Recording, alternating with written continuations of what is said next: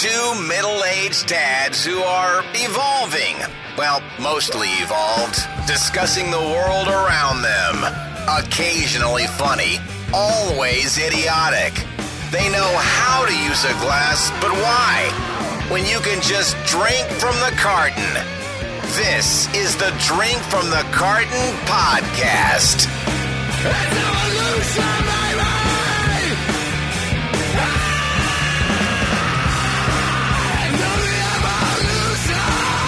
This isn't a momentous enough occasion. I'm going to say, holy shit.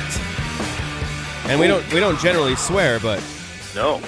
But I mean, this is the first episode, and I don't even care to mention how long because I don't really know. I've lost track. It's been so long. But welcome to Drink from the Carton. I am Paul Fletcher in Minneapolis.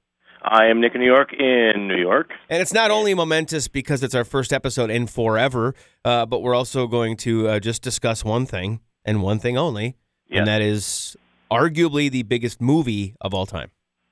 Ooh. Wow.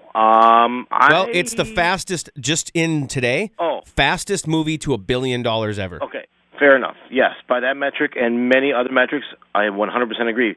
What movie is that, Paul? Forrest Gump 2. I thought it was fantastic. No, that would be the Star Wars, The Force Awakens. I've seen it twice.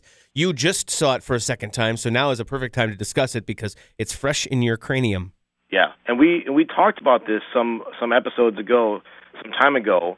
But at the time, as I recall, we were both very geeked about this. Mm-hmm. So did it deliver on the promise that you were hoping that it would deliver on?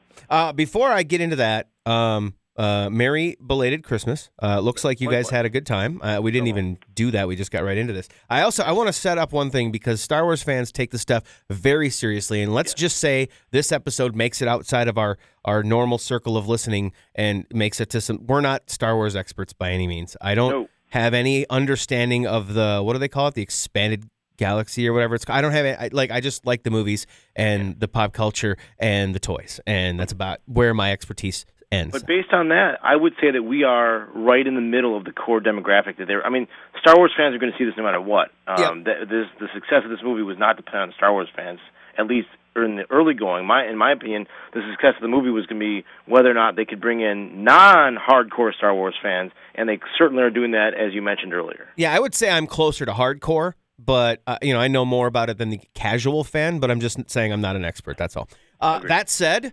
I do have a certain level of expertise in that, the first batch of movies back in the late 70s, early 80s were released when I was a kid, and it was part of my childhood. It was woven into I played with the Millennium Falcon and my toy Luke Skywalker, etc. It was woven into my childhood. So that said, that does give me a certain level of expertise, and I would say that it absolutely, positively delivers on expectations.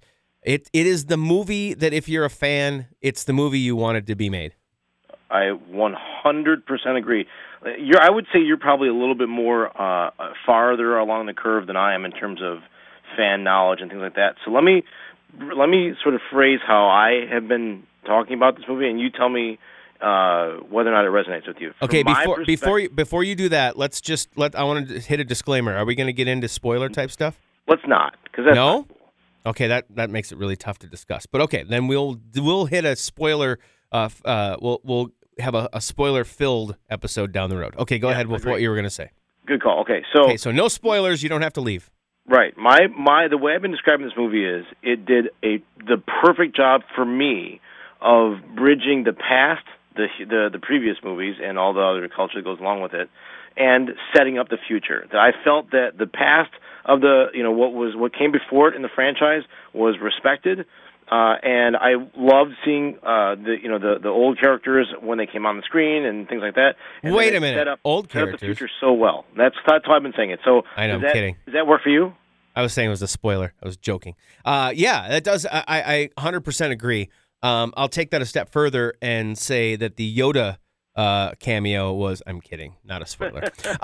No, I'll take it a step further and say that I think that they did pay homage to the old stuff. It's like I said, they did it. This is the movie that fans wanted, in my opinion. If you're a fan of the movie, If you're a hardcore, over the top, going to conventions, dressing up, maybe you dressed up like a stormtrooper when you went to the premiere. If you're that level of fan, then maybe you have a few critiques on it. But I have an amazing ability to sit back and take what a movie gives me. I have expectations, but I don't allow those expectations to ruin a movie for me. It doesn't have to be a certain way. Like there's certain plot things that we can discuss another time that for some people are like, I can't believe that happened. That ruined it for me. And it didn't for me. However, wherever they choose to take it. First of all, let me just say, I think I said this in a previous episode. Christopher Nolan and J.J. Abrams are my two favorite directors on the planet right now. And so I have full trust in J.J. In fact, I believe I said in a previous episode when we talked about it, that J.J. was better equipped in this time, at this day and age, to direct Star Wars than George Lucas himself. And I think this movie proves that. I agree. And that's why I say that the franchise, what I was going to say is take things a step further. They did pay homage to the past, but the franchise is in very good hands. I mean, JJ's not directing the next movie, but he will have his hand in on it. There's just no way that he won't. Keep in mind, George Lucas didn't direct Empire Strikes Back. So he'll have a hand in on it. And this, it's his baby now. There's no way he's just going to go, all right, go do whatever you want. Yeah. It's fine. Oh, you want to have you want to have Jar Jar Binks come back? That's fine. He's not going to do that. He's going to have a hand in on things. And the characters, I think Rey, Finn, and Poe are absolute. Rey is a Daisy Ridley is a superstar. Awesome. She's amazing. Yeah, and you can. That doesn't mean that Poe and Finn weren't. I mean, John Boyega and what's his name? Oliver. Oliver. What? Awesome. Whoever plays Poe, Oliver, what's his nuts? He's fantastic too. But to me, Rey was the standout. She like made me feel like everything is going to be okay in the galaxy in the near future. Yep. Now let me ask you this: along the theme of the podcast here, I've seen it twice now, as you mentioned, both times with both my children, daughters who are 11 and 9, and they had tremendous experiences. In fact, as the movie started tonight, obviously for the second time that they'd seen it, my 9-year-old leaned over to me and said, "I love this movie." And this was just the opening 4 bars of John Williams' tremendous soundtrack and score. So, score, I should say. So, I think great kids environment. My kids have seen 4, 5, and 6. They have not seen 1, 2, and 3. They did not lack for that one bit. And that makes me really, really happy. And I think this does get back to demographics because part of what's important, I think, for this franchise was getting people like you and me who were fans as kids and are now parents to sort of reignite or reset up the next cycle, the next generation.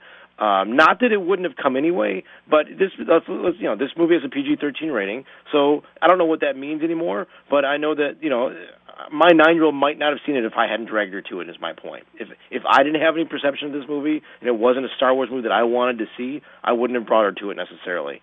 So I think from a dad standpoint, it's kick-ass. I'm totally stoked that my kids are into it. My wife is also into it, and I don't know if this is. I'm not going to say this isn't intentional. This is a Disney joint at this point, what have you. But I love that Rey is such a great character, and my daughters think she's the most badass of all time, and that's awesome. I definitely think that I think there was some tactics. Oh, sure. What I'm about to say, I think, is probably a little bit controversial. Uh-oh. Are you ready for this? We haven't really gotten into too much controversy, but but you know what? But I don't think that I'm going to ruffle anybody's feathers by saying this either. There just might be some that disagree with me. I think the only thing, and I don't have a problem with this per se, because, well, I'll just say it. I think that things were very tactical, especially with it being Disney, and I think that casting Rey, Finn, and Poe was very strategic in that I think that that's a way to bring in young girls. Star Wars has typically been male-driven, I think. Mm-hmm.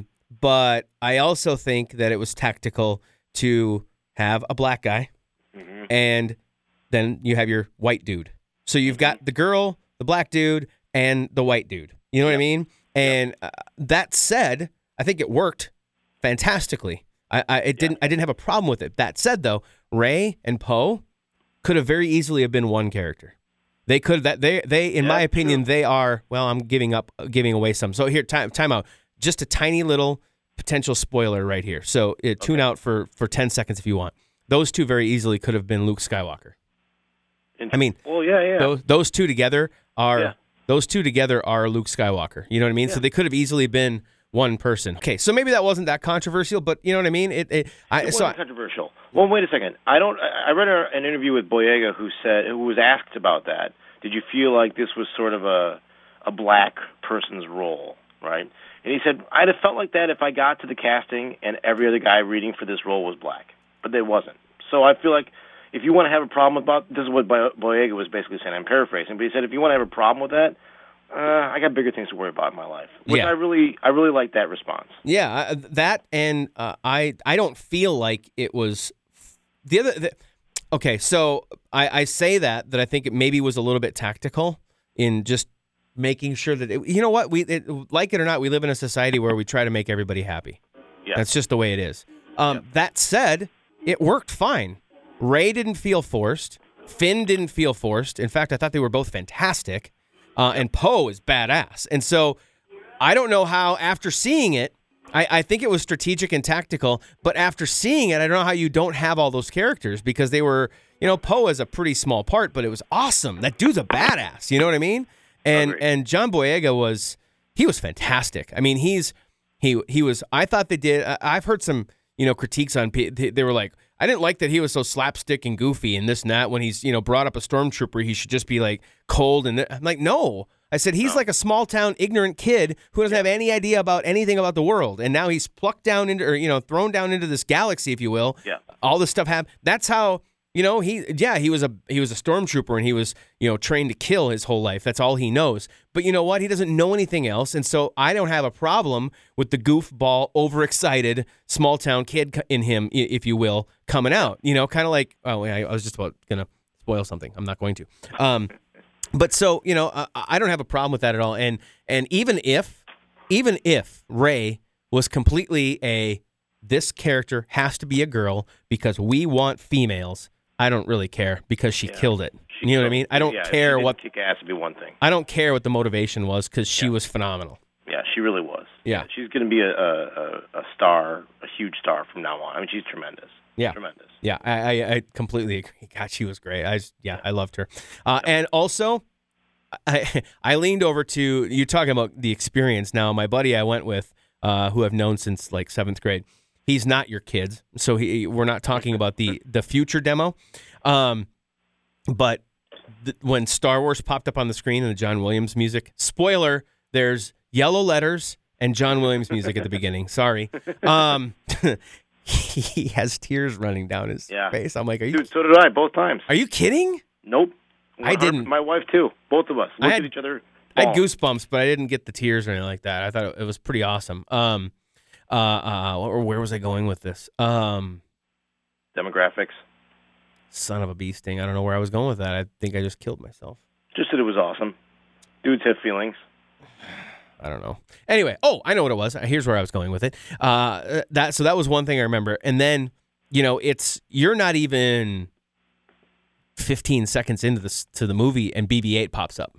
Yeah. Sorry, spoiler again. That right there, instantly, BB-8 is instantly the second best droid in the Star Wars saga. Period. The end.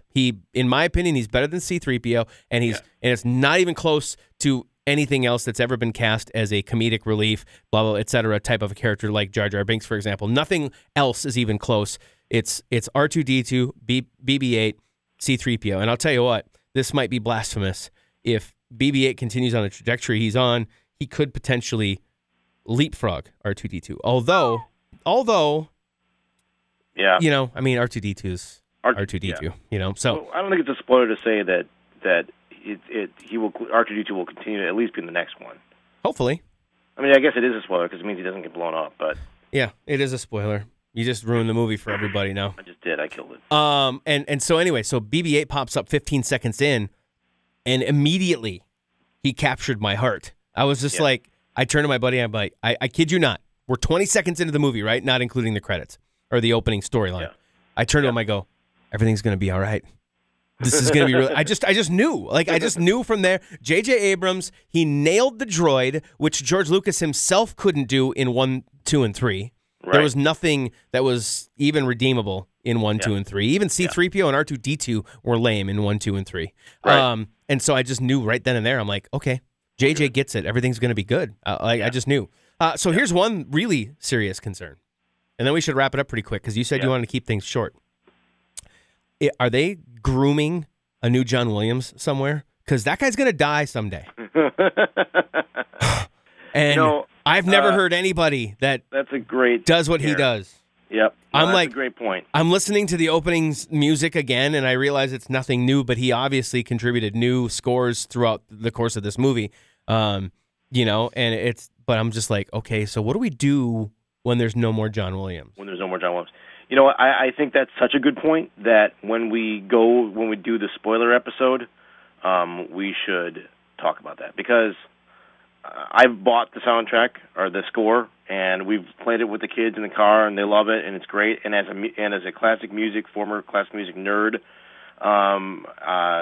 there's just great, real nerdy music lover stuff in there that is just so good. And obviously his career stands on its own at this point, but I think this was a really capstone moment in that great career. All right, well, that's good to know. Maybe we can try, we've been, challenged at getting these things going, but maybe we can try to do one in the next couple days. You can have the spoiler and non-spoiler versions. Yeah. Or we can get into although I don't think we're going to be able to keep the spoiler version short because I've got a lot of theories and a lot of ideas and a lot of thoughts. Yeah, well, and that's what's going to keep it fun until the next one comes out, so yes. Absolutely. All right, well, I think we both loved it, and I will probably see it another once or twice before it's done in theaters, I'm thinking. Oh, for sure. I'm not going to go overboard, I mean. I got to take my wife. My wife hasn't seen it yet. She doesn't care that much, but that's one. All right, real brief before we wrap. I'm going to go to the state of Maryland. I'm just going to hit you with 3, and the next time you can come back and you can give them to me. You ready? Okay. Ready? Yeah. You know what I'm talking about, right? I think I know. Winery or Old Folks Home. I'm okay. Just gonna give you 3, bang, bang, bang. You tell me right away what you think it is. Okay, I'm not prepared for this, so go. I know, right? Ready? Yep, go. 1, Springfield Manor. Wine. Okay. 2, Cove Point. Old Folks Home. And 3, Oak Crest. Wine. Springfield Manor is a winery. You were correct. I felt like you were trying to mislead me with Manor. Cove Point, you said Old Folks Home. It's a winery. Wow. Oak Crest, you said winery. It's an Old Folks Home. 1 for 3. These were unofficial, though. These won't count on the record. Yeah, well, okay. But I'm just going to say, if you want to throw me curveball next time with no preparation, you go ahead, and then we're sort of even, no? Yeah, I don't ever prep for yours anyway. I just wasn't ready to give you any of mine, that's all. Oh, no, that's cool. That's all right. Okay. Well, all right, hey, I don't know. It felt good. Felt natural to get me back in the seat here. Like riding a bike? Just like riding a bike. Now I just have to get this thing uploaded. Of course, by the time they actually hear me say that, it'll already be uploaded, or else they won't be able to hear it. Hey, you're Paul Fletcher. You're Nick in New York. Follow the Drink from the Carton podcast on Twitter at DrinkFTCarton. Subscribe on iTunes and get more at drinkfromthecarton.com.